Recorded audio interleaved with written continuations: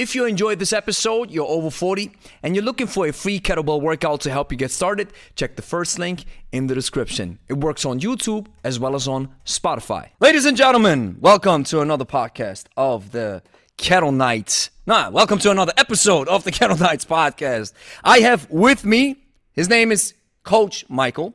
He's an online health and fitness coach, but he's one thing that is even more important to me, and that is he's a good friend. We've been knowing each other for over 10 years now, right? So 2010. Michael and I, we both did the fitness instructor course.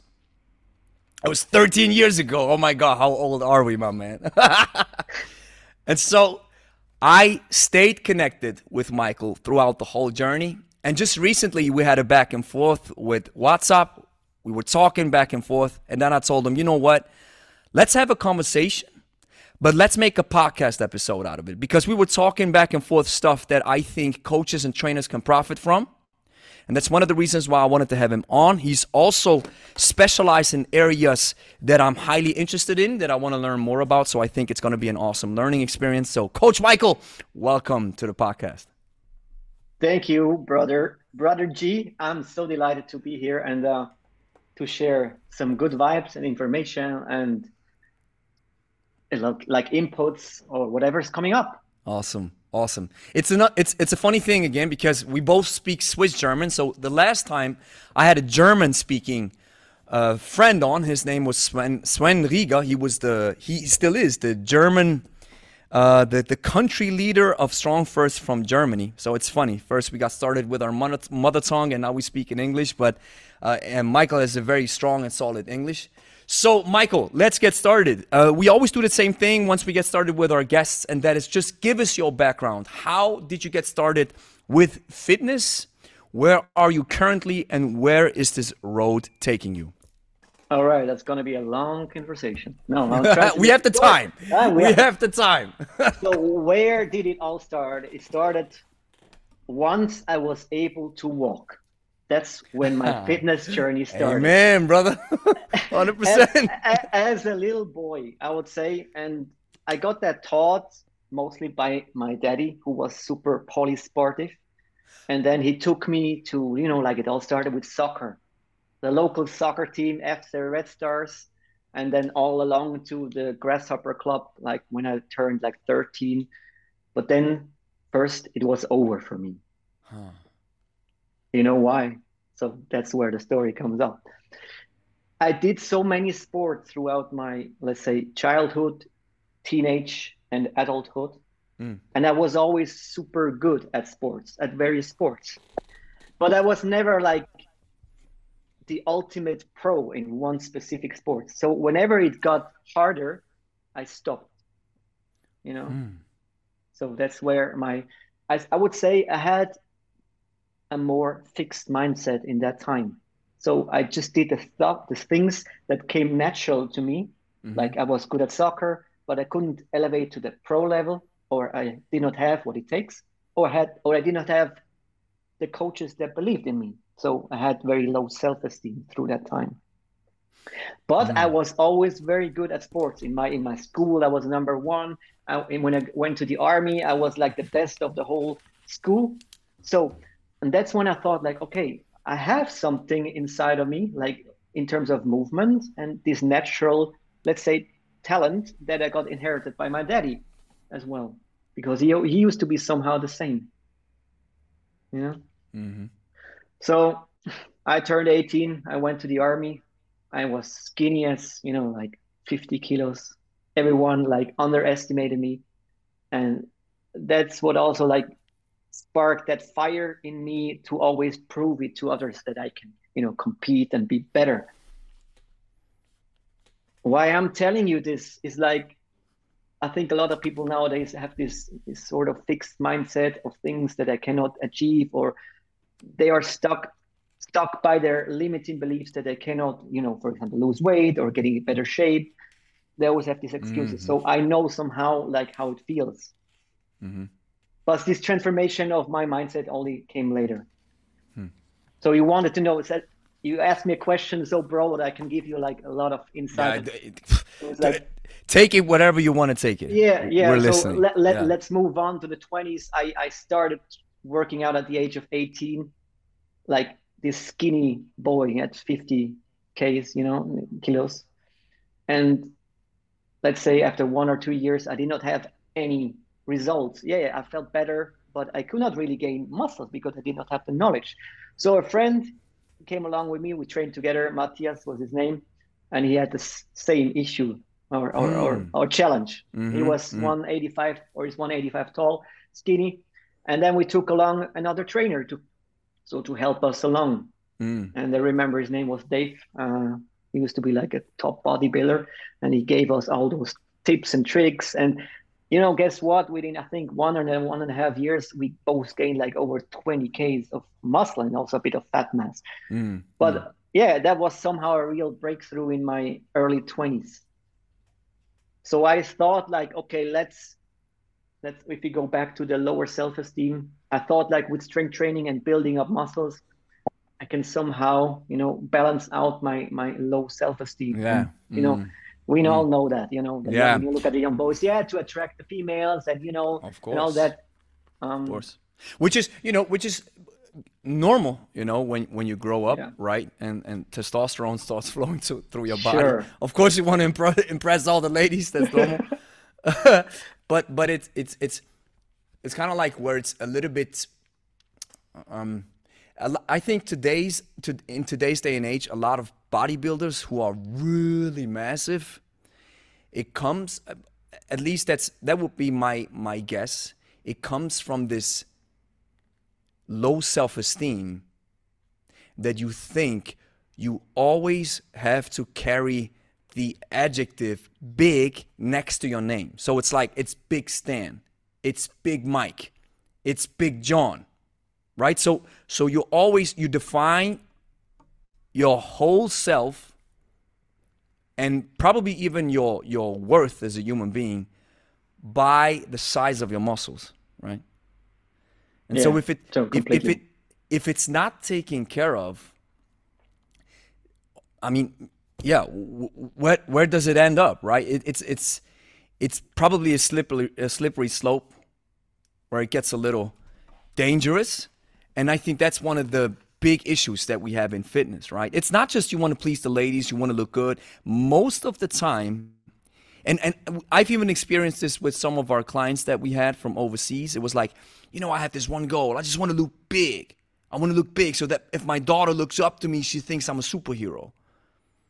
I'm like, well, you can be a superhero, right, without having to look like one, right? Most superheroes don't look like superheroes. But I think that's right. That's part of fitness to a certain extent, right? Isn't it? I 100% agree. And I mean, through my 20s, I've seen a lot into bodybuilding also because of one of my best friends used to also compete in bodybuilding and did photo shoots. Yeah, you know him, Marco. Yeah. And I like accompanied him also along this journey and saw, also the darker sides, when you call it darker.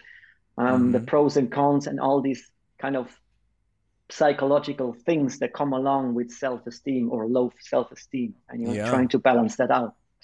Yeah.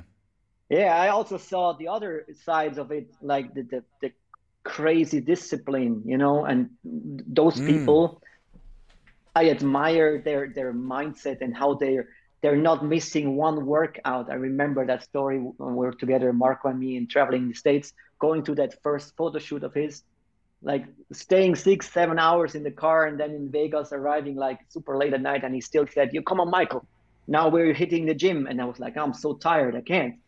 So, and he was like dragging me there, and I was like, okay, mesmerized by his will, attitude, and this iron mindset of like, I have this goal and I'm gonna hit it. And One might wonder if it pays off in the end, right? Yeah. I mean, working out, especially the age that we're at right now, working out, staying fit, staying healthy, it's one of the most important aspects of of life is taking care of the house that you live in, right? And so you and I, we're both, let's call us shepherds to help people take care of their homes.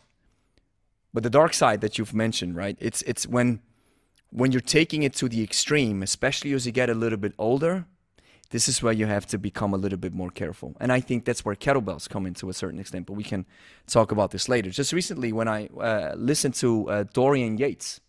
Yeah. And Dorian Yates said this. He said, you know what, man? The older you get, the more you should stay away from bodybuilding. I'm paraphrasing what he said, but he said lots of my friends, they're still into this grinding and bodybuilding thing, when in reality, as you get older, you have to take care of your flexibility. You have to do some stretching. You have to do some other stuff. It's not just always pumping iron all day, every day. You have to make sure that you take a different route. But so many people are stuck there, right? So I mean, you and I was both.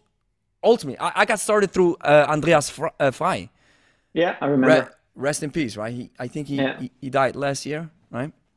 And so I remember when I was man, that was in the early ages of the internet that we could even say this. I think that was around the 2000s. No, 2009, 2008 or something. And so I started reading these articles from him. And boy, he said, if you want to gain weight, you got to drink those liquid calories. So it's all about the big shakes. And I remember juggling down these big shakes with everything in it, right? 3 bananas, 5 eggs, and whey protein and everything. And all I got was fat. I remember that. I did exactly the same. Right? So a little bit of muscle, right? Like you said, there's muscle, of course. But of course, you also get, so that's why when you said this, there's a bodybuilder took care of you. I just remember the same story. Yeah, but it helped, like, well, if you look at my friend, he basically didn't gain much fat. He still had his six-pack, almost at 85 kilos. And I had like sort of a bit of belly coming on along the way. So I just was overeating, like in too much surplus all the time, and didn't do like mini cuts, or what you want to call it. In the meantime, I was just bulking up, and somehow my body didn't get adjusted to that. It was like too much. I should have done like stops or like diet breaks, if you want to call it. So I later on I gave this knowledge from my failures to friends who were much younger than me, and I told them always to like in between to do like stops and cuts, and they could gain like sort of lean mass, and they didn't get fat along the way. And I wouldn't call myself fat, but yeah, that was. What do you make out of these ideas of this? Hey, let's bulk and then mini cut, bulk and mini cut. Do you think it's still a valid way to gain muscle, so to speak, or just let I mean, of course, you have to be a little bit in surplus, but do you think you always have to go up, down, up, down, up, down, up, down? So gain mass, gain fat, then shred down, then up, down, down, down. Well, that's a very advanced conversation. Maybe not for I don't know who's talking or who's listening, but my clients, for example, they're not on that level. So let's say if someone is 18 and he wants to really go all the way in and do like a real, let's say, muscle up, I would like say, okay, take it individual, like see what's happening, and then always assess and take the strategy onward. But yeah, it doesn't make sense to like endlessly bulk, you gain too much fat. And then you can, as you as a beginner, you can always also gain when you're like more or less in maintenance, or you can do recomp. But it is like, it depends on where you are and what sort of things you're also taking along the way. What kind of chemical enhancements you're injecting into yourself? That's a different story, because most definitely it is. And if we stay, because we still want to roll on with your story, but but there's conversation sparking up. It's with the question of steroids, I think I remember when I asked myself this question too. Right, so I was on that path of building muscle. So the only thing that I focused on was muscle, and I think for my genetic potential, I've reached quite a decent size. But then there's this question that pops up, right? Because you're surrounded. I mean, when I was in this bodybuilding type thing, that's like what? Must have been like 7-8 years ago when I was really into this, maybe even more. I mean, social media wasn't as crazy as it is today. Mm-hmm. But I'm imagining, right? So if you always follow this bulk path, or it's all about muscle path, and you're constantly surrounded by these images that you see on social and everywhere, especially as a man, and you mentioned low self-esteem, I wonder what the dark number is of how many folks are juicing at the end of the day, just to see if it helps them, like you said, combat their low self-esteem, or satisfy their hunger towards always wanting to build muscle. And I believe in my case, the kettlebell saved me from this. I was completely diverting away from always focusing on muscle. Now it's a completely different path, and I'm so grateful, because it really, and I think it elevated. Let me ask you, Kirsten, how I'm taking over the podcast. Yeah, how did the kettlebell save you, and what made it actually change, or how did you discover the kettlebell, and in the end, what transferred you to that specific topic or area? I always the first time I saw kettlebells was in 2013, when I was traveling with Felix Baumgartner, back when the Rappel Stratus thing was happening, the guy that jumped from the sky. Yeah, right? I remember. Yeah, that was crazy. That was the first time YouTube went live. The first time YouTube was live, and it was like 1.5 million viewers in the first time. And then they blew it because of the wins. And then the second time it was like 5 million. I think nobody ever cracked the 5 million again with a live event on YouTube. Well, it's probably because it's also one of the first, right? Man, that was crazy. And Felix was lifting and was training with kettlebells. And so that was like the first time I've heard about it, but I've seen it in practice. And it wasn't until 2019 when I invited Steve Carter into my gym, who is a legend in the kettlebell sphere. And the reason why is because, that's funny. I was doing, I started my YouTube channel in 2016. And I was doing all kinds of stuff, right? I was trying stuff out. And all of a sudden, I'm realizing there's this one kettlebell video that I did with some basics, right? Everybody can do it. Some press, squats, and deadlifts, and the hinge, right? Some ultimate basics. And this video took off. And I didn't know why. I was like, whoa, all right, so people want more kettlebells. So initially, it was my incentive to build the YouTube channel that then led me into kettlebells. And then I was like, well, man, I got to talk to somebody who's really knowledgeable. And I've heard about Steve Carter years ago, and I didn't choose the Pavel Tsatsouline way, the hard style RKC strong first way, because that's too much tough guy for me. I didn't like that. And so then with Steve, he came, he certified me, and off we go. And in 2020, the pandemic, right, led to the situation that we were focusing exclusively on kettlebells, and we were streaming online. So it was like, okay, let's train with kettlebells. And that really unintentionally took me away from this road of always wanting to build muscle. And I have more mobility. My endurance went through the roof. I never felt that fit, like not even in my 20s, even though I have less muscle, most definitely. And just recently, I fell below my 70 kg range. I'm now 69.4, which used to really bog me down. I was like, no, never go below 70. Now I don't care, because I feel so good. I feel confident. I feel strong. I look good. I love my body. I'm grateful that I'm healthy. I'm having fun. I can lift very heavy kettlebells. But I'm still using barbells, right? So that's what sometimes people misunderstand. They think, well, now you think everything else is not working. No. I'm not saying this. I still love dumbbells. I still think barbells are cool. I lift with them. I use them. And recently when I was in Spain on vacation, there's a friend of mine. He has a bodybuilding temple. It's this old school hardcore gym. And he has machines there. Of course I was using the machines. I was having fun. But kettlebells is now like my mainstay. And the benefits that it gave me, it's completely different. And yet, it really moved me off this path. That's probably the short version of it. No, great. I love that story. Yeah. It's funny. I wasn't running around looking for something. It came naturally. First through the YouTube channel. Then I started working with it. And then I felt like, wow, this actually requires, I have to be honest, I felt like, wow, this requires skill. Not everybody can do this. You have to put in some work. I mean, if you and I were both honest, everybody can do a chest press, right? Everybody can do a leg press. Of course, there's some subtleties to it. Not trying to say that you can do it with totally crappy form. But at the end of the day, when you work with the kettlebell, which is similar to weightlifting with barbells, you need massive skills. You need to understand it.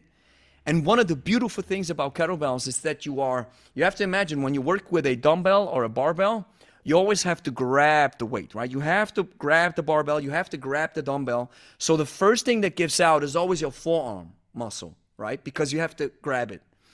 With kettlebells, you don't grab it, you attach it. So if you attach the weight to your frame and to your body, you don't have to grab it anymore. So now it becomes a strength, endurance, explosive training if you want to, and you can work with it for an indefinite amount of time, for 60 minutes, 90 minutes, if you're crazy. That makes it unique, and that's the unique selling point of kettlebells, which makes it so awesome. And that gives you this incredible feeling that I never had before. And I remember, do you sweat during your typical workouts in the gym? Now comes the question. It depends how I train, but usually not that much. Exactly. I'm also not a huge sweater. Okay, but I think from what kettlebell offers, which I have to admit, I'm not a pro in that field as you are. But I mean, I'm following your videos as well, and then you're inspiring me from, let's say, when you started it, I was super skeptical. Like, human beings are like, guys, I don't know something, I'm skeptical, this shit, it doesn't work, it's horseshit, blah, blah. And now as you're sort of like a good inspiration for me in the kettlebell field. Like, I was having the thought, like, I need to take like a day at you, like you train me and give me all the things you know about kettlebell to be on a higher level, also to be able to teach. But I think now, as my age, I'm 44, I think I also, my body, and as we age, I need more variety as well. Not just the machines, barbells, dumbbells is cool and nice. What are my weak points? Or like strength, endurance, I'm super bad. I'm super bad. I'm not training it, but with kettlebell, I could do everything at once. Exactly. And I also had that mindfuck shit that you just said, these 70Ks. See. I'm always afraid. Like, even now, I still have it. When I jump on the scale, I'm like, oh shit, I'm 69. Oh fuck, what happened? Yeah. So I stopped caring, man. I feel you 100%. And I mean, you and I, we're both, I would consider both of us, let's say, rather hard gainers and lightweight dudes, right? So we're rather lightweight category. And when you say it like this, when people say it like this, lightweight, it always sounds very, very negative. But I found a great way around it. Because I recently heard somebody say this. I was like, I'm going to use this every time somebody asks me. So if you have a war, right, you always have two types of soldiers.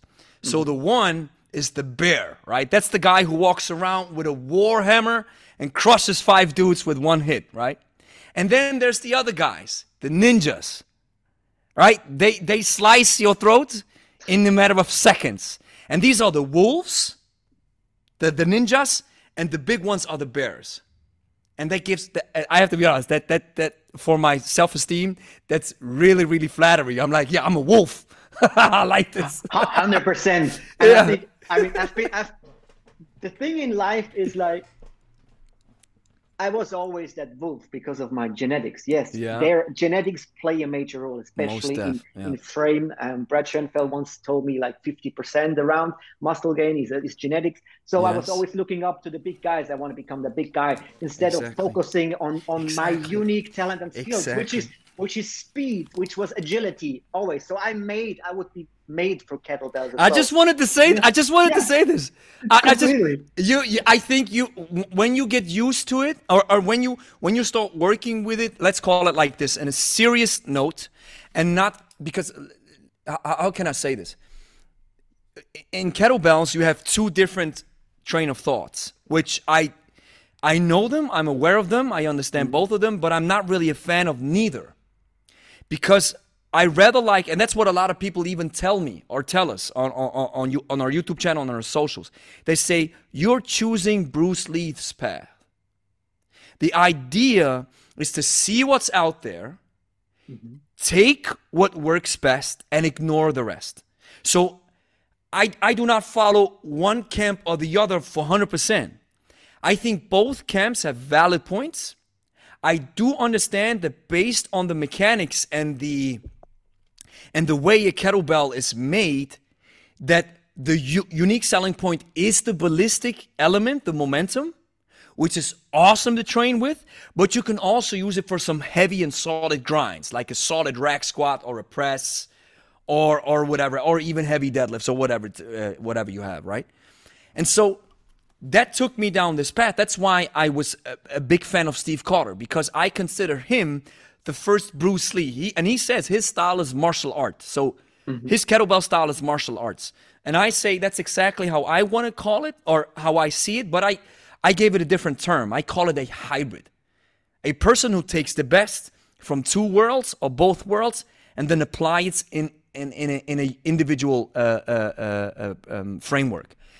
And since you are mentioning that you were built for speed, you were built for even maybe even rather the endurance guy than the muscle guy, which I also had to come to terms with. Mm-hmm. I realized I'm not a marathon runner, but I'm also not a big bodybuilder. I don't have the genetics for this. So I found that I'm somewhere in between, and that's exactly what kettlebells do. Yeah. And I think there's so many people are in that bracket, and that's why so many people resonate with kettlebells. And it's funny, you can never pinpoint it. When I had so many folks on the podcast, and I asked everybody, what was it? And no, they just say, well, I started working with it. And I say this too. I was like, it was really, really intimidating. But then I got to working with it, and it was the skill that attracted me. And others was like, I don't know. I just started working with it, and it's something special. So see, I can't see the fire comes out my eyes right when I start talking. Yeah, full, yeah, all in. Totally all passionate in. about this stuff. Yeah. But I keep going with your story. So you went down the bodybuilding path, right? So you went with your friend. This bodybuilding dude took you guys under his wing, and what happened then? Yeah, we gained our weights. We were more muscular. I was in the end went from sort of 50 Ks to almost 80. So I also got a bit of belly fat along the way. But then decreased my body fat to around 70, 73, and that has been my weight all along the way since then, more or less, So the thing, what happened, I mean, I got more confidence, and people around me were seeing or really noticing the difference, especially the ladies as well. And that gave me also a boost back then in their early 20s. Of course. Because I always used to be like that skinny Mike. I could hide himself behind like a tree, Yeah. It's just it is what it is, man. Yeah. That's sort of my childhood trauma, which I tried to overcome through the external factors, and I completely forgot the internal ones, which I took care of more than in the 30s. But isn't it? I think in order for you to take care of the root cause of the problem, you have to become a little bit older, wiser, and mature, and understand that external factors, it's just a symptom to a certain extent, right? What happens in here is important. And I was the same like you. I'm the same. So when I first got these comments, like, for example, I have some of the videos where I realize that YouTube likes them is when I post a short workout that says, this trains every muscle fiber in your body, right? And I realized, well, okay, YouTube wants this title. Let's give it a shot. So I did some of these shorts, and then there were folks in the comments like, this guy doesn't even have muscle. What does he talk about? And years ago, this would have really bothered me. Mm-hmm. And today, I'm like, man, I'm made in the image of God. I'm healthy. I can do what I love every second of my life. Man, it's all good. That's what it counts. And this just whatever those people put in there is just a reflection of their own consciousness level. Exactly. You cannot be mad at them, but I understand you completely. Years ago, it would have bothered me too. And nowadays, I'm like, almost nothing triggers me. You know, it takes a lot now for me to trigger something. Like, you know. So, and you also met Brad, right? Brad Schoenfeld. Man. Yeah, that was once at Awesome. seminar in Vienna. How long was that ago? That's maybe 4 years. And Yeah, also Mike Israel as well in Vienna. You know, Dr. Mike, who you did a video about. Israel, yeah. Yeah. He was also there. Oh, cool. Yeah. That was not at the same seminar. Not the same. Yeah. So, I mean, I read a lot of stuff of Brad Schoenfeld. I've also read his book. Many times when it comes to hypertrophy or just muscle building, and when I search for something, I catch myself. I go to Google and I type in the thing that I want to search, and I type his name. Yeah, it's right? Conditioned. You're conditioned, and he's really, really, really doing an awesome job in the scientific realm, right? To really push forward this idea of evidence-based practice when it comes to building muscle, right? Yeah. What did you take out of the seminar? That's some years ago. If you can still remember, yeah. That's some years ago. Like one big thing was this 50% that the genetics play a role. But I mean, since then things might have evolved as well. So it's been too long ago, I must say. But I've also read his stuff, and in the end, it's nothing new that he presented there. What's inside his book? So I know. So it's more. I wanted to get to know him and seeing him as well live, as well as, for example, Alan Aragon, which was one of my first ones when I got into the industry, 2014. Alan, yeah. I attended most definitely a nutrition workshop in London that was like mind blowing, and I'm talking about those big names in the industry. Is like for me as well. Alan Aragon, if it comes to sports nutrition, because of also his personality and the way he talks about nutrition. You know him as well. Yeah, so there's nothing black and white, and we're talking about black and white. But I love how he explains the gray matters. He dissects it like a doctor. It's really like a surgeon. Yeah, he takes it apart. And what I love, here's what I love about Alan and also about Brad Schoenfeld. And that's why I think, because, you know, in the world of kettlebells, let's put it like this. In the world of kettlebells, since there's a lot of martial arts involved, and I don't want to say this in a negative sense, but the idea is, at least that's my impression, is there's not a lot of science, unfortunately. First of all, because the kettlebell is still untapped potential. So there hasn't been any there has been science done on kettlebells, but when I read through the study or read through the mechanics, sometimes I'm like, guys, don't use it like a dumbbell, man. Use it like a kettlebell, and then we can see what it does, right? So I would love to be part of a scientific study when it comes to kettlebells, where you really use a solid protocol that really defines the kettlebell, not just like using it like a weird-shaped dumbbell, right? So, but what I love about Brad and Alan is that you always have. Look, Schatz, zeig mal scheu. Yo. Hello, machine. Yo. I always see videos of her, and I'm like, wow, damn. Yeah. It's like it's the ultimate monster. Yeah, she's a monster. In a positive way. Yeah, most definitely. And folks they tell me she's crazy. She's more muscular than you, and I always say the same thing. Of course she is, man. Yes. That's what's up, man, and I'm proud. Yeah, you're damn right. Can be super proud. Now, Angie, du bist der Burner. Yeah. Awesome. Yeah. So here's the thing. With Alan and Brad, you always get this how can I say it? This really balanced perspective based on a lot of data. So these are very data-driven guys. Brutally, and in the kettlebell world, there's not a lot of data, unfortunately. So you can't really pinpoint it.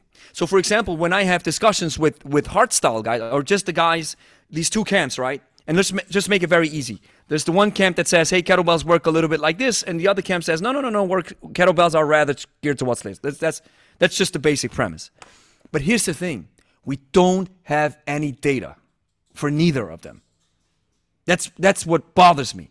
So you cannot point to something and say, hey, let's sit on the table and come towards the truth, and let's put our egos to the side and what we love and what we think, and just look at the raw data and see what the data tells us. And then we know, okay, doesn't mean that you cannot do your own style, of course. Do whatever you want. But when it comes to truth, or at least that's my perspective, that's what I love about the scientific principle. The scientific principle is to reduce the level of uncertainty that we have. That's the only goal of science. And to sit down and have these tests battle each other to find out which one stands at the end, and has nothing to do with emotions. Has everything to do with clear, stated, data-driven points. And just Alan recently did something where some bodybuilder, I don't know, I think he has something like 600,000 followers or something, and then he made a reaction to it because the bodybuilder said, the only thing that I eat is for protein is egg, chicken, and don't eat whey because whey is absolute garbage. And then Alan's like, okay, based on this data point, you see there's no major difference, right? So take both. Yeah. And that's what I love about these guys. Even when it comes to building muscle, right? When people ask us about kettlebells, it's the same thing. They ask, yeah, but kettlebells don't build muscle. Well, if you follow the rules of hypertrophy, it's a weight. If you follow the rules of hypertrophy, of course you're going to build muscle. Well, how are the rules? Well, 10 sets plus, let's say like per week for a muscle group. Some different rep ranges, a little bit faster, a little bit slower, maybe some negatives. Yeah, of course, you're going to build muscle. Because if you just apply the principles to the tool, that's what you get out of it. Yeah. And that's one of the things that we need more science in kettlebells, man. I think that's my life's mission. But then again, you could argue as well, like we cannot build muscle with barbells, where it's not the same 100%, but still, a lot of barbells are also made for speed, like Exactly. Olympic weightlifting. Exactly. And even Olympic weightlifters, I mean, some of them are quite muscular as well. Look at these guys. Holy shit. Yeah, look at these guys. Lu Xiaoyan, Yes. the weightlifter, and Li shit, Kang or some. And I mean, the one of the greatest weightlifters, at least I think from my basic level of understanding, Dmitry Klokov. Yeah. This guy looks like straight out of a movie. Yeah. Right? So of course you build muscle like this. Yeah. But I think here's the major difference, and that's what I tell everybody. The kettlebell is not made for you to use it to look like a bodybuilder. Because look at what bodybuilders use. They use machines lots of the time, right? And dumbbells, yes. But machines, cables, they give you this perfect resistance that the muscle needs in order to blow it up, right? So it's just basic. It's simple. Yes, you can build muscle with kettlebells, but you're not going to look like a bodybuilder. Exactly. Probably, right? The question is always like, for whom, in what context, what is the goal? Like, so I would say for all the people we are training, it's far more than enough. And it gives additional benefits as well. Sort of strength, endurance, all the flexibility, the mobility, the work you're doing is insane, you know? Of course, you have to first train that a bit. You cannot just go all in hard and do rotational stuff. And like the stuff you posted about your back, and I would say, okay, if you did this as a beginner, not like really having that's not going to work. Forget it. Forget it. But for you are trained that in that. Exactly. Yeah, you have to condition, and I think that's the best way to understand this comes from the ways how the Russians prepare athletes. So you have 4 phases. The first phase is GPP, general physical preparedness. So that's phase 1. Then phase 2 is SPP, special physical preparedness. Then you have the competitive period, and then you have post-competitive. And here's what a lot of people, that's exactly what you're saying. Here's what people are missing out. If you don't have the GPP, the general physical preparedness, to rack 2 heavy kettlebells in a rack position like this, don't even try it. Because you're not conditioned yet to rack these weights. But once you've conditioned yourself up to that level, then you can do it. So 100% agree, right? But here's, again, people are sometimes exposed. Somebody, I think an athlete told me this. He said, people always remember, or people always talk from this perspective that they have first been exposed to. So if I have been exposed that I always have to rack a kettlebell like this, with a straight back, chest up, and with maximum tension, and now you see me, or you see this other guy racking like this and being loosey-goosey with the T-spine and racking the weight on the pelvis, then you're like, ooh, that's bad. Yeah. Because you lack the understanding of this particular technique. And here's the thing, 99% of our clients never do this because it's not necessary, not at all. That's what I mean. Right? But it's an awesome skill, and I just love it. I mean, you and me, we're both freaks, so both of us, we're going to go deep into that stuff. But like you said, I love how you said, most of our clients, 50% of what we know, or maybe even 20, is enough. Just do this on a regular basis, and you're good. Yeah, and despite that, or on top of that, everyone looking for that magic pill. But people, you know, we're talking about the basics, but no one is really following those basics, you know.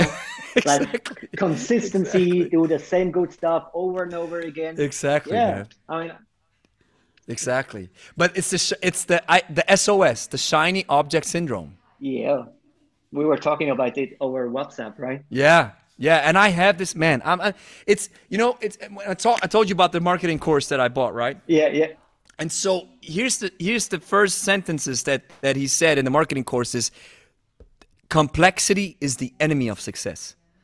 So don't get confused and don't get distracted. Focus on this one little thing and really drill it down, make it perfect, and you're good. Everything else then falls into place to a certain extent, right? But you have to first master the base. I had a client today. She showed up. She stops going to the gym because she now works at home. She does work out at home. So she bought 3 sessions just to understand the kettlebell a little bit more. And she was, for a year, she joined our small group sessions, was all cool. And then I told her today, I said, how do you work out, blah, blah, blah, blah.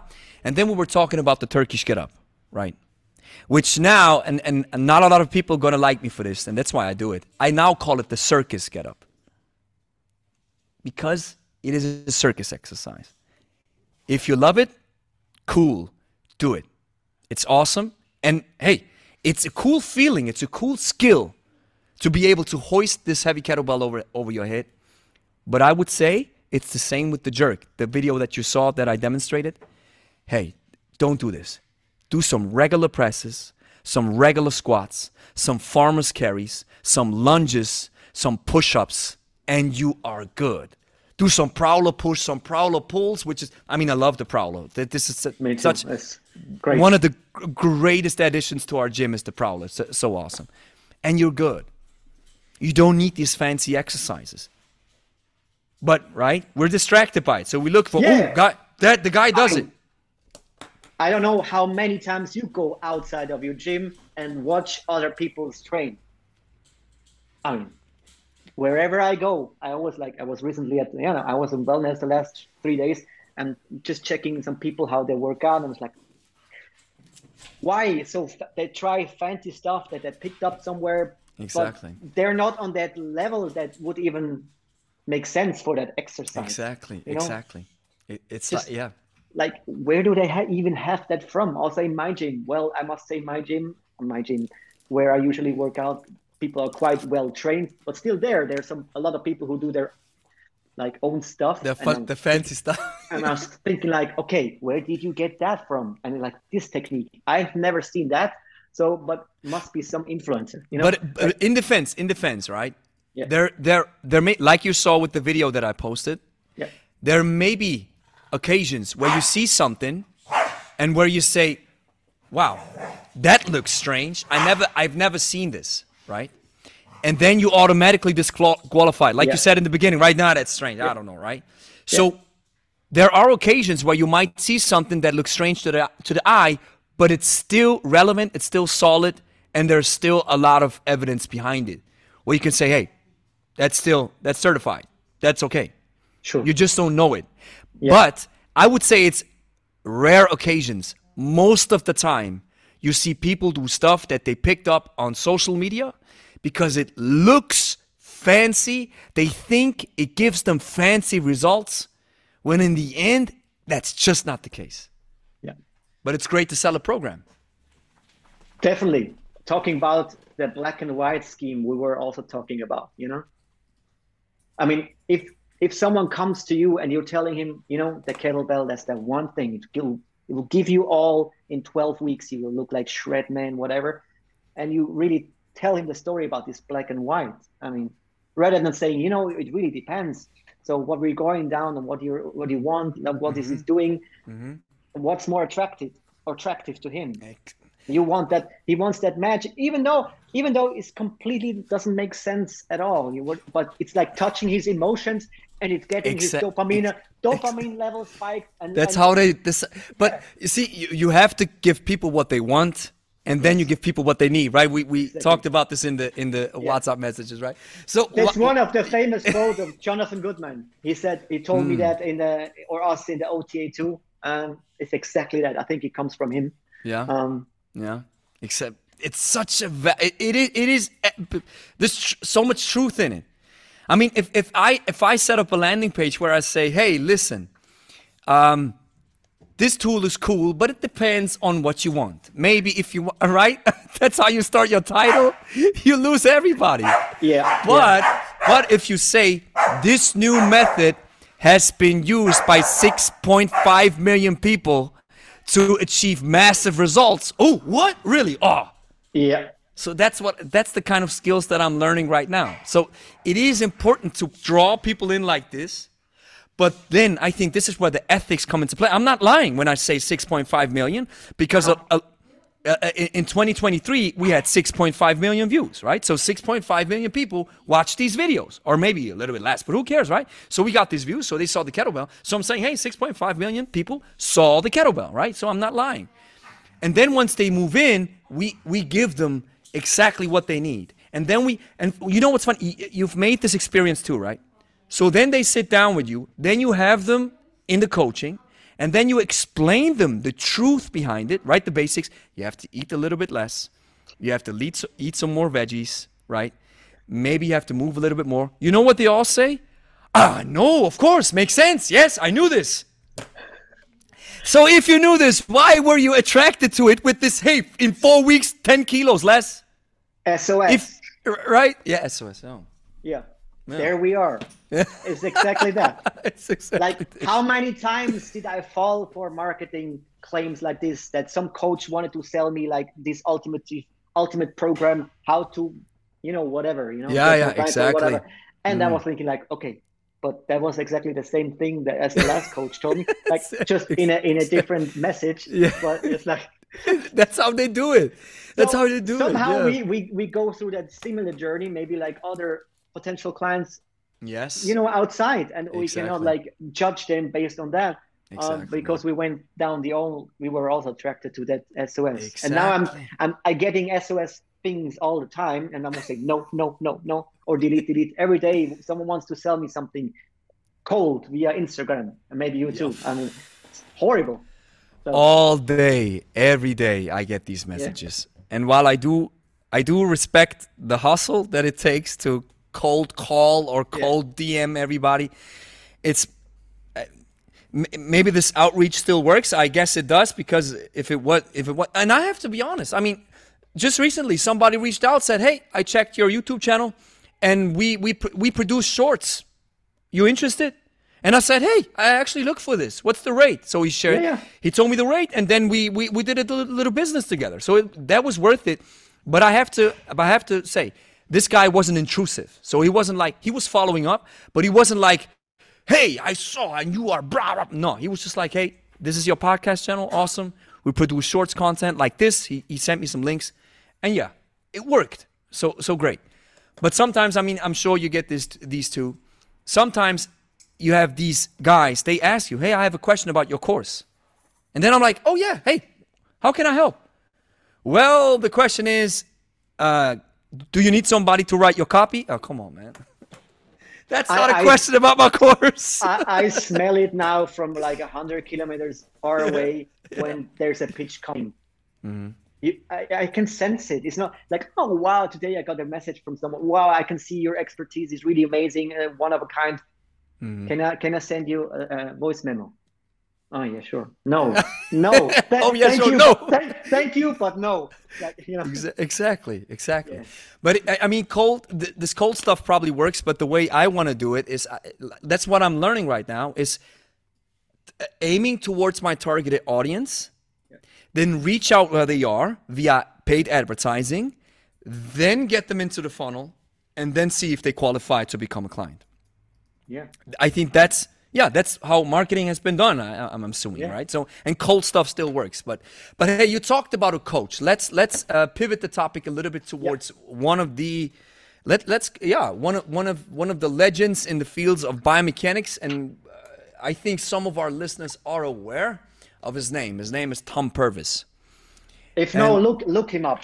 Yeah, yeah, look if some not videos up. exactly, if you Yeah, don't know Tom Purvis, please look him up. I remember watching everything from this guy that I caught on YouTube. That was a couple of years ago, and I think he then, or at least in a strange way, I got into basic barbell training for Mark Ripetto to understand the biomechanics a little bit more about the barbell. To make a long story short, Tom Purvis has some very insightful, easy to understand. Not all of them. Some stuff is highly complex, yes. but some of the stuff is so basic, and he also has this kind of vibe, like, and these trainers, what do they tell you? They don't know. They talk crap all the time. That's the reason why they teach it that way, right? So he's kind of like this very, not explosive, but he's very honest, very Yep. cut and dry person. And we've messaged back and forth that you're about to go to a seminar. And so please share a little bit about the course that you did, the ideas of biomechanics, what you learned, how you applied to barbells or machines and dumbbells or whatever have you. So Yeah, let us know. sure. I mean, uh, let's get a bit of background story. I think it was some years ago when I first came across Tom Purvis through Ben Pakulski. Maybe you remember him. Of course. Yeah, The yeah. BPAC. BPAC. He was that famous bodybuilder who never really Yes. reached the top in the Olympiads, but he has these massive quads. The Canadian guy. Remember him? And yeah, and he has Yeah, yeah, incredible marketing. I remember when I yeah. checked this stuff, I was like, who's even reading these long pages? Until I understand, Yeah, these are yeah. these are sales pages. I don't even know when that was, but that's quite some years ago. And BPAC built up this gym called MI40 in Florida, MI40, exactly. which Exactly. super coaches like Joe Bennett and Kasim Hansen, they were part of his crew. And then at some point they split up, but that's another story about about that. But BPAC always mentioned Tom Purvis and RTS, like that where he got all his knowledge about biomechanics, and he posted a picture about with Tom Purvis. And I also had a friend then going over to BPAC, and then Joe Bennett taking some lessons about biomechanics, and he came back and told me about it as well. So that's when I looked up first about Tom Purvis, because I couldn't find other stuff rather than the YouTube. Yeah, yeah, of course. Yeah. YouTube channel, personaltraining.com or something. And then I hmm looked him up, like, oh, well, he's going way back to the 90s. He also used He to was be a bodybuilder, right? natural bodybuilder back then. Exactly, He used to exactly. be like, I think that the one that was responsible for like engineering the machines of Cybex in the early days, or not, Ah, or Nautilus. I'm not sure about that, but his story goes way back to the creation of forming those machines, and then the wow. setup and Yeah. all that. With Arthur So Jones and stuff. My yeah, God. yeah, Yeah. yeah. And then I also came across like Alan Aragon and some other pros who were posting about like the beginnings of RTS and the biomechanics, and that this is like the godfather of biomechanics. And then I started watching his YouTube videos. And one of the first videos, like I remember, was the one you were talking before, was that how he explains how to squat, how certain people can squat and others not, based on their proportions of upper body, femur torso, femur to tibia relations. And I was like, Yet I was taught by Polikin, everyone is able to squat deep, right? You know, beat. What did I used to Poliquin? got a lot of teachings from Polikin, which was a mentor in the back. Yeah, in the it was also big, which rest in Yeah, peace yeah. as well. Yes. But let's take to the topic a little bit about Poliquin. So, Yeah. yes, everybody's able to squat, but not everybody's able to deep squat, right? Because it depends on your hip, how the femur sits in the socket, and how much mobility there is. I see it in practice as well. Some people Yeah. are not able to go Yeah. ATG, as the grass, right? But Poliquin said this. Yes. Not just Polikin, he taught that to all his coaches. And Yeah. funny thing is, I've had a weightlifting coach on. His name is Andrew Charniga. And funny thing is, through that podcast, somebody sent me an email, which I have to check out. He's also an editor and a strength coach and a heavyweight in this game, which I have to invite this guy to the podcast too. It's so awesome. It's so awesome because, on a side note, when you have these conversations and then other people pick them up, you get people from all around the world like, hey, I do this, blah, blah, blah. Oh, awesome. Let's have a conversation. So, That's cool. And what he said is, everybody is supposed to go, or everybody is supposed to flex 100%. So ultimate flexion as far as you can, and to make sure that you don't limit bending, which I understand. But certain people, based on their anatomy, just cannot bend any further, right? That's where I get a little bit confused. Yes, we have the proportions, which I completely dismissed before I got to know the Tom Purvis video. And we were always talking about, foot mobility, hip mobility. Yes, and, yes. You like sort of can increase that. Yes, you can to a certain range, but if you don't have the proper proportions, or you're even limited in your foot and in your ankle mobility, which you cannot stretch to the very furthest point because you have joints. Exactly. These are well joints. Yes, exactly. And yes, I still agree that I think I made, well, let's say 95 to 99%. No, don't talk to me about concrete numbers. Clients of mine, I made able to deep squat at some point. Or if not, I elevate their heels a bit so to get more further range of motion there in the knee joint. But again, of course, Tom Purvis is right in his biomechanics example. Maybe people around can watch up that video. Yeah, please. Everybody, it's amazing. If you're watching, just to make sure, if you're watching, go on YouTube, type in Tom Purvis, and then maybe type in squat. Yeah. And you will find the video. It doesn't have a lot of views, just like with many things on YouTube that are high quality, unfortunately, are not very popular. But Go check it out. It is so fascinating with the steel man that he has. It's so easy to understand. You immediately see it. Yeah. Yeah. I mean, just talking about views, that's another topic. Ben Carpenter was recently doing that video about that. And in the end, he was saying, coming back to that nutrition issue of like, he was pointing out Mind Valley and how they were talking bad about jogging and running. Oh, Mind Valley. And then he said, I love that quote. Unfortunately, a lot of people with huge following are giving the microphone, which they shouldn't be able to talk to the public and release all that information. And that's where a lot of bad information gets out to the world. Just a small note. I don't know what it was, a documentary or something. I don't know what it was.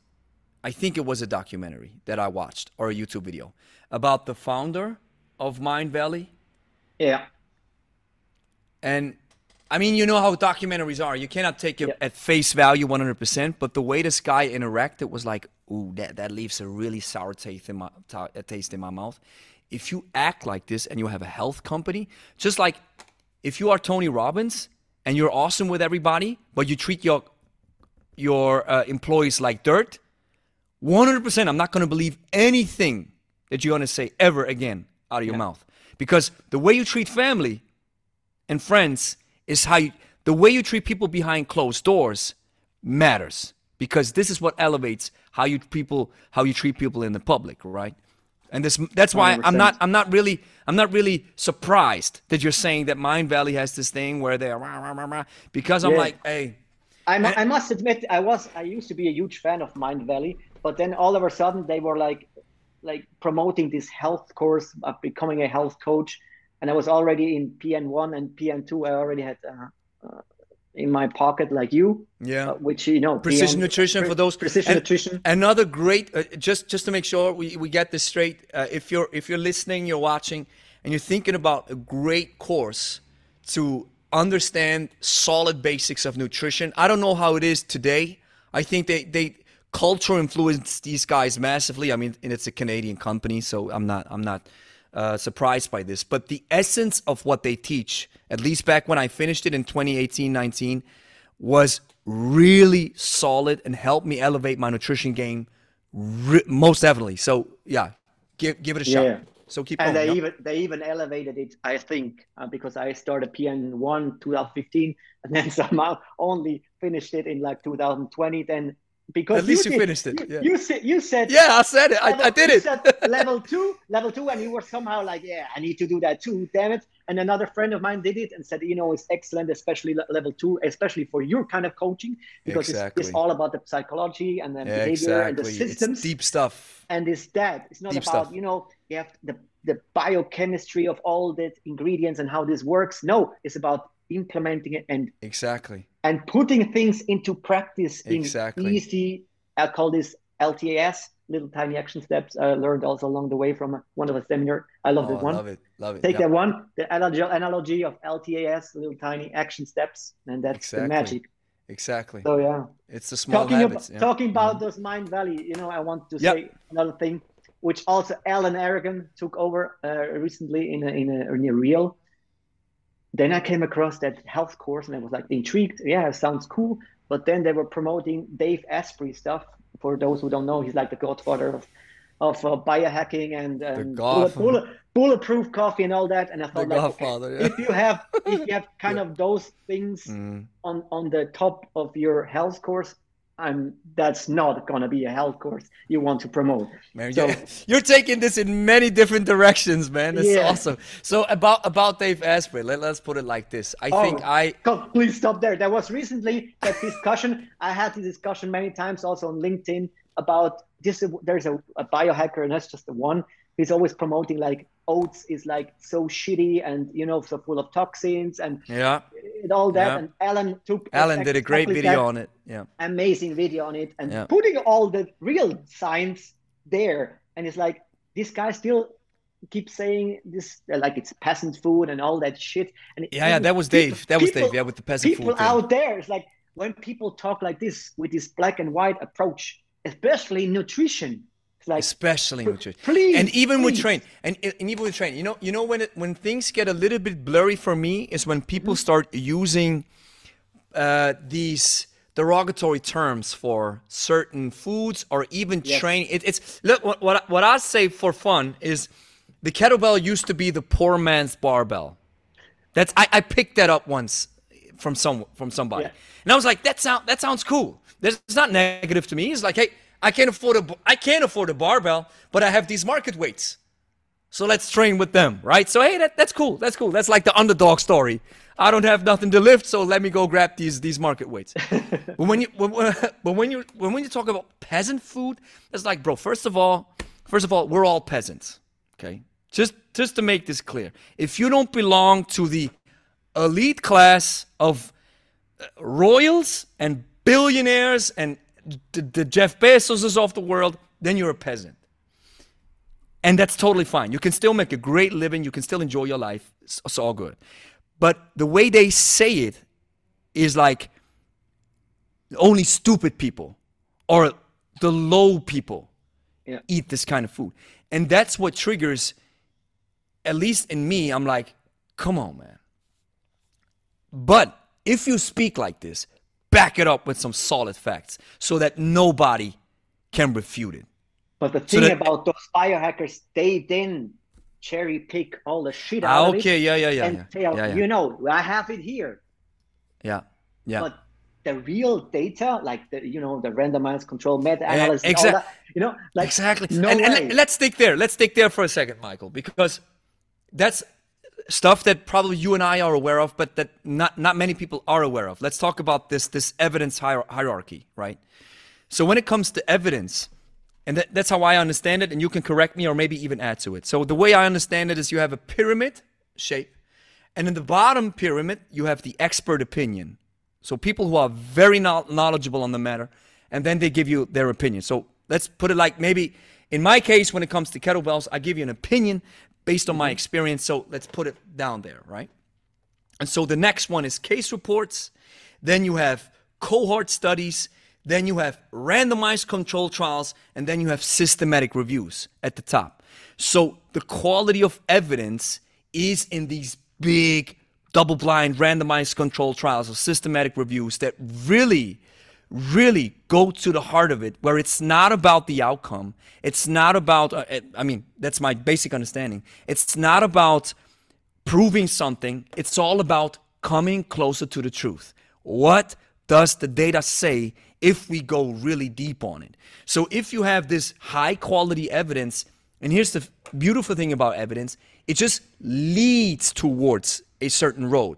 It's not black and white. It's just, hey, it just goes. Let's say we all move in this direction, and now we have high quality evidence that says, let's move a little bit here.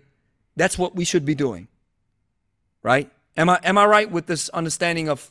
Yeah, I see it similar. Evidence. What I want to add actually is those people, they usually take a specific single study. And I don't even know about the quality. Usually also it's maybe done on rats or animals as well. Which is another difference. They're not taking the whole bunch of all the great quality. The big picture. And then check really what's coming out. It's the same with like milk. Is milk or increasing inflammation? Mm-hmm. There is tons of studies who show you, yes, it does. And there's other studies who say it doesn't, right? And when you take all that average and you put all those studies next to each other, you will somehow land in the middle. Like most of the time. Yeah, you see? Yeah. Mm. And what they usually do, they take exactly those that pinpoint the negative and they blow it up, you know? They blow it up. And that's for marketing. That's what Alan also explained. And for me, as someone who did PN and all the stuff like this, and you as well, it's like when I see those things, we're talking about triggers. These triggers the shit out of me. Like, but they're staying in that bubble, you know, because I can somehow relate. It's not that I'm like a know-it-all or you are. I'm always like here to learn. Also, I learn a lot from you and whatever. We both learn from each other. Yeah.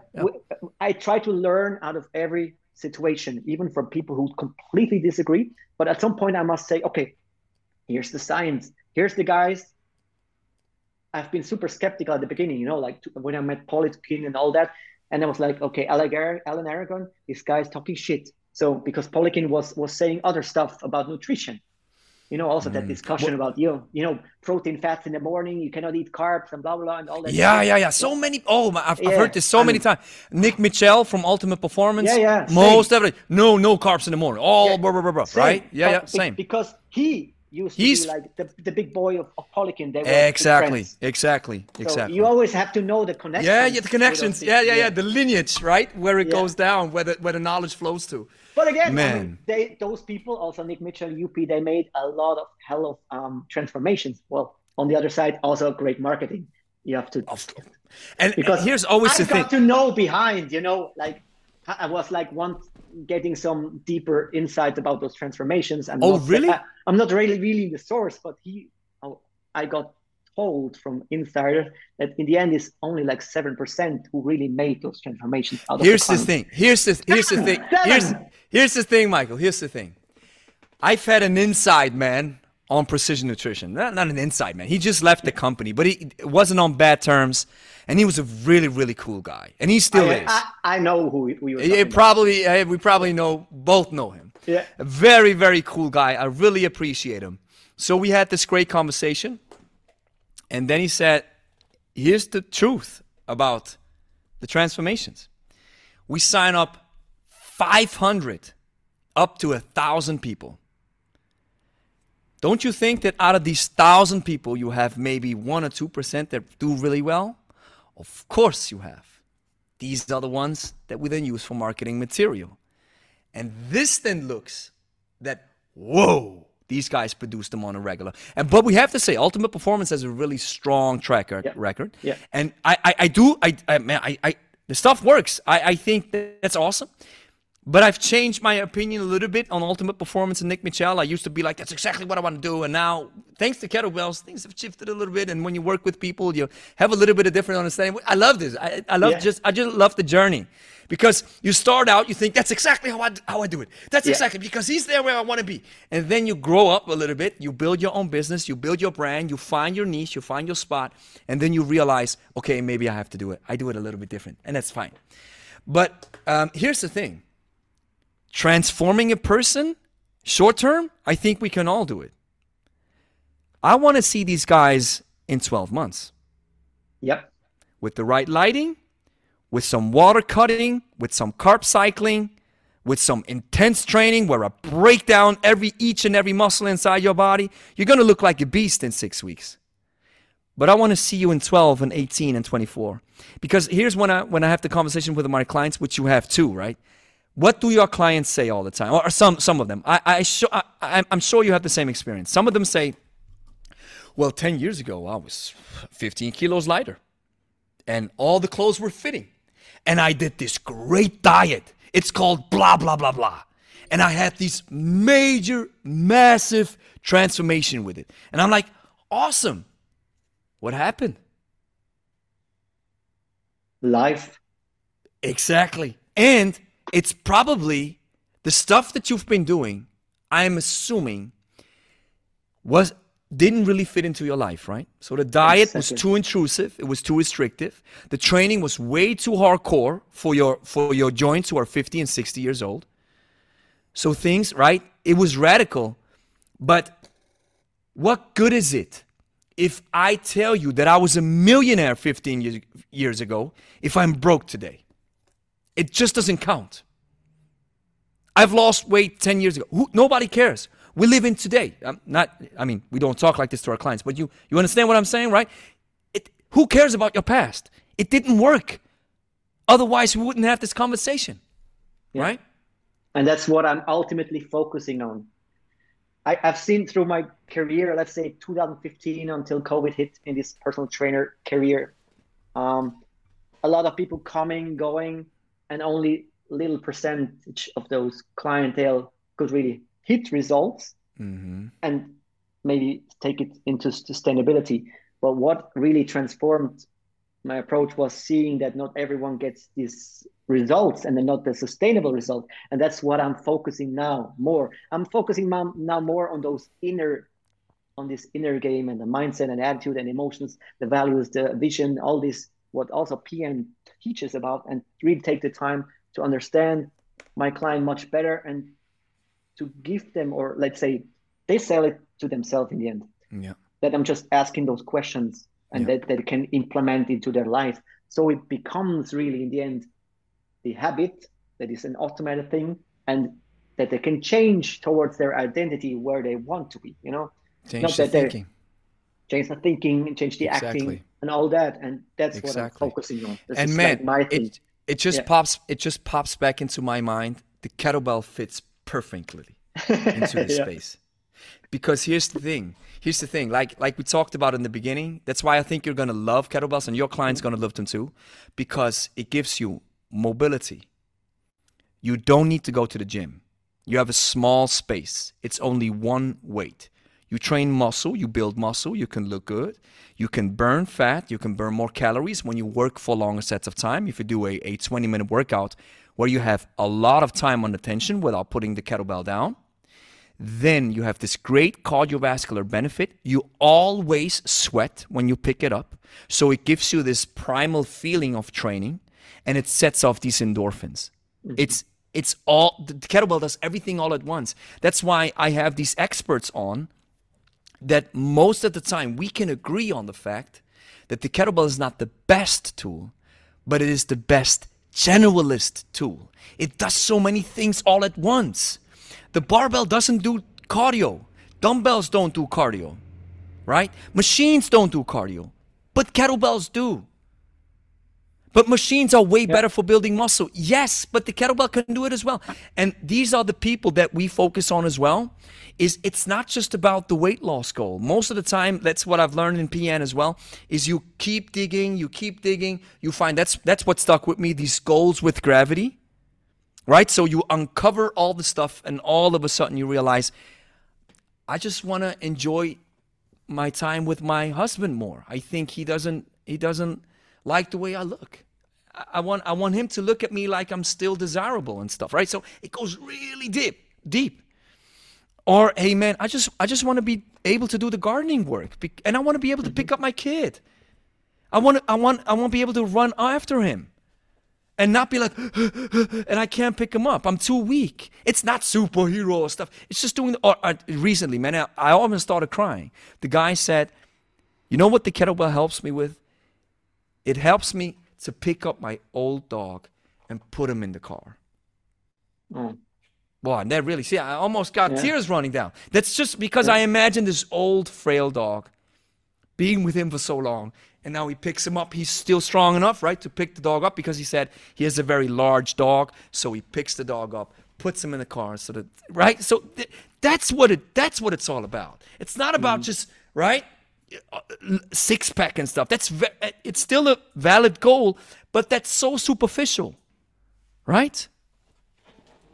Fully agree with you. Also, by the way, a lot of my clients do their workouts at home, but I also give them if they don't have whatever, they can start with body weight. Of course. If they can do a lot of stuff and they're still at the limit. So Squats, and then we work a lot on habit change, on those nutritional skills, Exactly, man. It's the small steps, and like you said, it's the basic. For example, just recently, somebody asked me this. He said, hey, watch this video of Mind Pump. Do you know Mind Pump? Yeah. It was just like 4 guys or something, and then talked about kettlebells and stuff. And they talk about everything. They always have great topics and great conversations. So in 5 minutes or 2 minutes, he said, hey, listen to this. So the guy said, hey, when it comes to kettlebells, athletics, blah, blah, blah, blah, blah. And then they said, well, when it comes to athletics, I would probably choose the kettlebell. So my opinion, from my perspective, from what I've learned, especially on the podcast, I would say when it comes to athletics, squats. Squats is, when you look at the literature, the Russian literature. What do you specifically understand about what is athletics? Like, define it. Like athletics for performance, speed, running, football, soccer. Just athletics, not general population like the guys and gals that you and I train, but athletes. And so if you would ask me, it's neither kettlebell nor barbell nor dumbbell. It's squats. Because I had this really epiphany moment when I had a conversation with Gregor Sobochan. Gregor Sobochan is a kettlebell sport world champion. So honored master of sport, not honored master of sport, but limited class. I forgot the description. Just a very, very high level kettlebell ranking kettlebell athlete. And he's also a coach of the national, I think the Croatian volleyball team or something like this. And then we had back and forth, we're talking, and then we both came to the conclusion that squats is what most strength and conditioning coaches can agree on is one of the best exercises that athletes can do. So that's where I would put my bet on. I would say, hey, I don't care if it's a goblet squat, barbell squat, dumbbell squat, but incorporate squats. It's not the tool. It is the movement that I consider so important. Yeah, because when you have to also differentiate what kind of sports you're really doing. If you usually, explosive stuff helps a lot in athletic performance. I used to do the Lyco strength coach, and they were also teaching us all those Olympic weightlifting things. And back then they were saying really those Olympic weightlifting stuff is the non plus ultra for athletic performance. You know what Dimitri Klokov says? Yeah. Don't ever do barbell snatch. Don't do Olympic weightlifting. Dimitri Klokov himself, he had a conversation with Gregor Sobochan. And Gregor Sobochan shared it with me. He said, I was talking to Dimitri. I saw him in a seminar. I said, hey, wow, the king is here. What kind of exercises, Olympic exercise should my athletes do? no snatch. Yeah. This one. Yeah. He said it's a highly technical exercise. More clean for the stuff. sport. For the sport. He said squats. Right? So I'm not saying that No, of course. swing or clean or press isn't good. For most people, it's technically too advantageous, so it doesn't make sense to incorporate, And he said it's a technical exercise for my sport. You don't have to do it. Yeah. Technical, just like the jerk. It's such a great example. Just like the jerk that I'm doing. This is technical for kettlebell sport. You don't need it. Not at all. Yeah. Well, what kind of exercise should I do then? Do some squats, man. Sit down as far as your hip allows it and come back up. And then do it body weight. I love how you mentioned body weight. I mean, some solid, and here's the thing. I fell in love with burpees. I hated burpees all the time. I still hate. Yeah. But here's the thing. Then I saw, have you ever seen military burpees? Probably yes, but what are you specifically referring to? Major difference is with the military burpee, it's all about control. Then it's a different story. Ha! See, it's not jumping around like a fool and dying and then letting your spine, when you go down into the sprawl position, hanging down like a... Especially as a lot of like untrained, let's say not untrained, not as trained people as you and me are doing this not control kind of Exactly. And here's the thing, and see, that's why your eyes perked up or your ears perked up, because mine were too. Because the guy explained it like it's all about control. And I was like, well, I never combined the word burpee with control. The only thing I saw was people jumping around looking like fools. Exactly. And that's when I jumped off the wagon. Oh, burpees are shit, See, exactly. I said, no, I'm never going to do this. But now, when you do military burpees, they call them one pump. One pump burpee is hands down. Then you jump into the sprawl position with tension. You go down into the push-up. You come back up and you jump back. And I like how I know you know that coach Hamitello. What's the Nick, right? Nick Tomitello, something like Tominello. Tominello, something like this, right? And he said, and he had a great article about the burpee, because folks were like, yeah, but Dr. Stuart McGill, which you had on the podcast, I had him on the podcast, yes. Yeah. He says that burpees are right, they're not good because spine and stuff. So I did a little bit of research. By the way, I didn't find any scientific evidence. Research from PubMed and ResearchGate, I really went through it. Just burpee and back and spine and everything in science. Nobody says that it hurts the spine, but there might be some bending which is not perfect. And then Nick says, do gorilla burpees. Just stand wide if your hips allows it, hands down, jump back, push up, come back, and then you jump into this gorilla position so that you are really in that bottom position of the squat and you stand up. I do burpees now all the time. And it's such a great full body exercise. For your clients at home, you teach them solid one pump, and you can do two pumps. So the more pumps is the push-up. So 2 pump burpee is down, 1, 2, and then back up, right? And I always tell people that's the hotel workout. You don't have anything, do 20 burpees, 25 burpees, 2 sets or 3 sets, and you're good. These one pump burpees. And do it in a controlled manner. Yeah? Control. Yeah. And then you're not doing like 25 reps or so, Oh, you can do, of course. No, I mean, most people will not be able to. Yeah, of course. I see what you're saying. Yeah. Then you're not going to do 25. Then do 5. Do 5 and you're good, right? I mean, isn't that the point of fitness is, hey, but the burpee's too intense. Just, for example, we have some of our clients who are overweight. You know what I do with them when we do the burpee? It's, okay, stand wide. Your hip allow it. And they already have a little bit of condition. Hands down. Is it possible? Yes. Don't jump. One leg back, the other leg back, and then you step back up. Boom. Don't jump around. And you're good.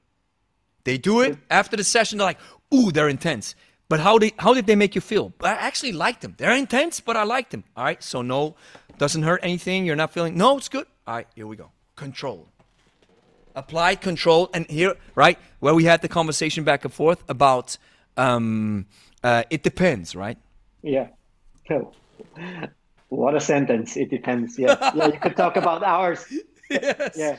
everything Yeah. depends, most definitely. Especially when you talk about Tom Purvis, we just started the conversation. Yeah. Yeah, but man, Yeah. I mean, I would love to share. I'm going to see Tom Purvis in to finish that first that yes, yes, leading yes. question to go that the RTS mastery course, which will be 9 days with him and a couple of other students. How Just many like a people are there? Do you know? maximum 6 are allowed. Ah, small group, So awesome. it's gonna be tough, intense as hell. Probably will be the most intense education I've ever done. 9 days with him because he's if you look at his video, he's the super nerd. And I've got to know his other teacher, Mark, Dr. Mark, forgot his last name, who was teaching the RTS Level 1 course. He's a super great guy, but he also said Tom Purvis is the ultimate nerd, and you have to be prepared as shit to come to that course. Awesome, So man. Yeah.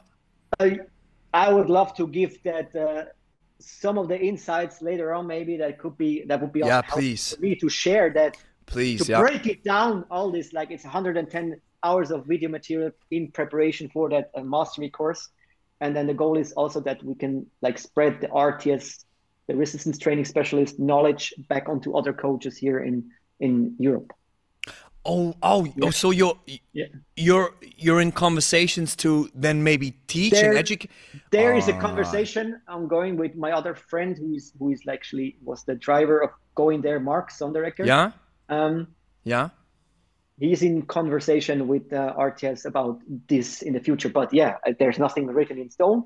But I would be loving to do that because I love to talk about all the things I've learned, especially biomechanics, and also do how that is. You do that too already. Teach other coaches because coaches are usually they're like they want to know it all these details. They're Yes, they're, they're really very yearning to cool people to work with. Yeah, all that information, and you're exactly. like, oh my god, this is amazing. Exactly. Exactly. And I think you have the same passion for biomechanics, and the way you talk about Tom is the way I talk about kettlebells. The way Yeah. I really want to go into every nook and cranny of kettlebells. And here's the thing. Here's where I do not care about emotions. I don't limit myself with political beliefs because, like it or not, in the kettlebell sphere, because Russia and USA, I'm not listening to this guy because he's Russian. Are you stupid? Yeah. Oh my God. Are you stupid? This has nothing to do with with with your nationality. Has everything to do with the knowledge. I don't care who you are, what you look like, what you do, where you're from. I just want to learn. And if you have the knowledge and you sit somewhere in the bushes of Western Africa, I'm going to visit you That's because I the want to mindset. learn about exactly. Imagine if everyone on this planet had this kind of mindset, we wouldn't be in wars at all. We're talking about wars, but that's another story. Yeah, Like, yeah. how can we not like learn and integrate and look at a people or human being without everything that's around, like color, religion, and all that It's shit? impossible. It's And impossible. I think the reason why it is impossible because it's the same with kettlebells. It's because here's what at least from my understanding with this bird's eye perspective, if I agree that the Russian guy, or let's say the Chinese guy, or whatever, that this other guy who says something completely different than what I say, if I agree with him, I might lose customers because my customers think that I have the holy grail. So if I consent with information that comes from outside my sphere, my clients might think, oh, you're not the king anymore then. So your programs are not worth it, right? Or whatever have you. Or you're scared that you're losing self-confidence because you are admitting that, oh, I didn't know this. There's more truth behind this statement, so let's follow this route. I have people who were commenting on my channel, man, you always say this and that and this and that. 3 years ago you said this, now you say this. Well, because 3 years ago I didn't have the knowledge that I have now. So that's why I had to adapt and I had to change. Gregory, that's perfect. I remember BPEC saying, if I look at my post 1 year ago, I'm laughing at myself. Mm-hmm. If that happens, then you know you are developing and growing. If I look at myself and I was teaching back in the days, even 1 year ago or 2 years, or back in the Polygon days, I was like, damn, was I naive and ignorant? And now it's like I open up my horizon. Yes. And even when you, I mean, I was following you through the years and thinking like, what the hell is he doing with kettlebells now? And then what kind of shitty tool is that? It's like, what? And now I'm like in a thinking, okay, kettlebell could be really something for me too, you know, to like get much better at it. I see it more as a new option and perspective. And now opportunity. Yeah. Opportunity. Exactly. That's the word I was looking for. Exactly. Yeah.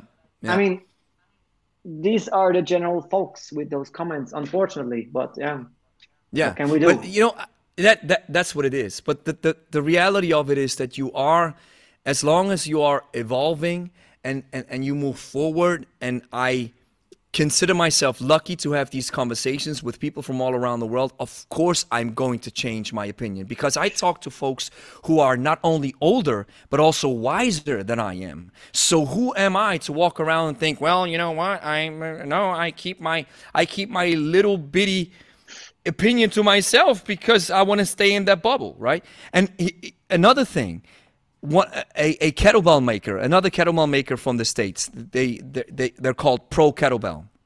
His name is Nikolai. I'm going to have a conversation with this guy next year. He asked me, he sent me an email. He said, hey, Gregory, I know you're producing your own kettlebells, but hey, are you interested in checking out our kettlebell too? I said, of course, send it over. So I checked it out. I really like it. I see some benefits and advantages, but I also like my stuff too. But hey, of course I can push your stuff, because man, this guy is I like their approach to marketing. I like the product. I like how he has conversations with me. I like the way we did business together. Of course let's do it. But Gregory, then some people are gonna purchase his kettlebells over yours. Who cares? Nobody. Because as long as we can help folks, and as long as I can, pay it forward, and see somebody who says, I'm looking for a kettlebell, but I can't pay these fees that you have for overshipping, seas overshipping. Bro, I have a good friend right there next to your door. He ships the kettlebell to you, a great kettlebell, for just $20 for shipping. Go tell him I sent you. He's going to give you a discount, and you're happy with a great kettlebell. I've served you well, didn't I? That's about it, right? It's about helping. It's about helping. And you said just popped into my mind because you said it. You said when we talked about Dave Asprey, right? Yeah. You said they're stuck in the bubble. You know what I believe? That some people are intentionally triggering folks in order to sell their stuff. They know exactly what they're doing. Because Dave Asprey is a marketing genius. So he knows exactly what he's doing. I don't think that these are illiterate folks who are really just making strange claims and then, right, or this guy's stupid. No. He probably knows, hey, if I say this, it's going to get picked up right there. Look, you and me, we mentioned his name. Yep. Right? But don't you think they're also really believing that story they're telling? I'm not sure, man. Yeah, that's what I'm not sure. I'm not sure.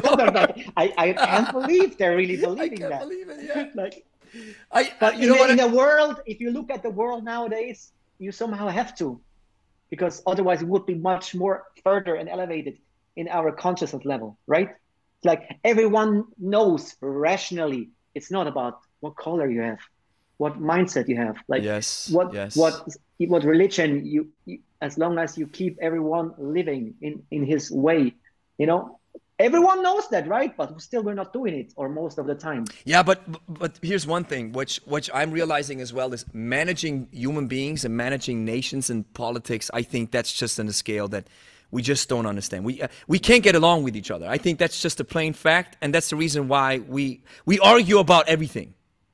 And so the logical extension of this argument is that there are wars where we take it to the extreme. We never get along with each other. We always have to disagree, which is good if we want to move things forward. But most of us disagreeing in a respectful way, something exactly else, and going to war. But what does that require? That requires that you're taking your mental self to the next level. Yeah. And I think, who said this? Plato or Aristotle? One of these guys said, it is a skill. It is a skill of the educated mind to entertain a thought without accepting it. Must come from this direction, yeah. Yeah, right? Some of these guys. I think it's Plato, right? So I am able to think about what you said without immediately disregarding it or accepting it. That's a skill. Thinking about it and then weighing in the arguments and then saying, okay, you know what? You're actually right. Or saying, hey, based upon the way I see it, I still don't see it, man. That's why I say, are you having these debates on your podcast? No, it's not about debates. It's about communication. Because debating sounds like I want to prove my point. I don't want to prove my point. Yeah. I want to talk and get closer to the truth. And if you can help me with a different perspective, I'm all for it. Yeah, this is not like a political discussion. It isn't, exactly. One it isn't. party hammers the other, and neither one is open for any new perspective. It's horrible. It's just pure entertainment. It's like, how do we really get on? That's why things don't work so slowly in Switzerland, because of our system as well. Millions of parties, but that's another story. Yeah, of course it is. So many moving parts, and we love drama. We have to factor in that we as human beings, we love drama. We love when there's fights. We don't want to hear about how somebody made it. We want to hear about the stuff that he had to go through, and the fights that he had, and then the humiliation. And then the hero's journey, awesome. But hey, what do you have to do, right? So it's all about, we always want to hear the drama. So I think that's how human beings are wired. That's how it is, man. Yeah, it's a pity, right? It is what it is, man. But hey, Michael, I have in 5 minutes, I have another conversation coming up. Hey, man, I really appreciate it. For those guys who are just listening and watching, Michael, we've been knowing each other almost now for 2 hours. Exactly. We're just getting warm now. Yeah, I thought so too, man. We're just getting warmed up. We haven't even gone to the really deep stuff. No, we haven't. Yeah, and it has become philosophical. Well, that's what I love about it. That's what I love about these comments, and that's why I have some of the guys that I have on the podcast. I tell them exactly this. I say, man, we got to do a round 2, because we have so much stuff that we have to talk about. We have to really. Take a second round and then go on the deep stuff that we really wanted to talk about in the first place, right? But more the nerdy stuff than after RTS. Exactly. Exactly. But man, we're gonna do a second round most definitely, and I really appreciate you coming on. And like I told you before we got started with the conversation, I love that we've been in touch for over 13 years now, right? Yeah, and I've been honored to be on your podcast, and I've been following your journey, and it was so much inspiration also along your journey. And you know how it usually is. You know what you see. It's like, I don't want to lift myself up, but what you see in others is somehow in yourself. Exactly. And maybe you're not living your light to the fullest. So what I see also what you're doing, like oftentimes I see that light, I carry that within me, but why I'm not shining yet that through. And I think so many people have that too. They admire others, but they have that. I always tell my clients, you have it already inside of you. Exactly. I'm just here to lighten up the spark, you know? Exactly. You know? But I think the reason, you've already covered the reason in the beginning, the self-limiting belief, or being scared that if I share this with the world through my channels or whatever have you, that some people are not going to like it. So I'm always going to conform to what the public opinion is. So I please everybody and nobody at the same time. Exactly. And in my case, like I'm not saying this so many times, in my case, I found a tool that I love. I'm grateful to God that I can teach this and do it. Damn, you're repeating your marketing slogan again, like kettlebell, that one thing, right? Exactly. It's one tool that I love. It's the one tool that saved my life. Yeah, exactly. I said this is Saved by the Bell. If I have an autobiography one day, it's going to be called Saved by the Bell. Yeah. You know, right. you have to call it like this. I love that. Right? It's so awesome, right? Saved by the Bell. But and here's the thing. It's just the way that I just don't place any limits on my belief. The only limit that I have is when I look into them. It sounds corny, but it is true. When you look into the mirror and you tell yourself, well, I don't think this podcast is going to go anywhere, so I might as well quit. Well, there's not a lot of views on this podcast, or even on the big channel, which now is close to 80,000 subscribers. I started with 0. And I hustled and grinded and nobody was watching. But the idea was just do it. Just put in the reps, just like with training. Yeah. And when people say, right, I love my gym because I can train the way I want to train. And I do not care if somebody's watching or not because I train for the sake of training. I just love it. I don't need nobody to look at me. And so the way I behave in private is the way I behave in public. I just do what I love. I'm grateful that I'm paid to do this. I mean, this is the best thing of all, right? Getting paid to do it. And then I just want to come closer to the truth. And I don't care if I step on somebody's toes or not. It's all about the truth. I just want to learn. And if you're talking about the major success factors, sorry to interrupt you.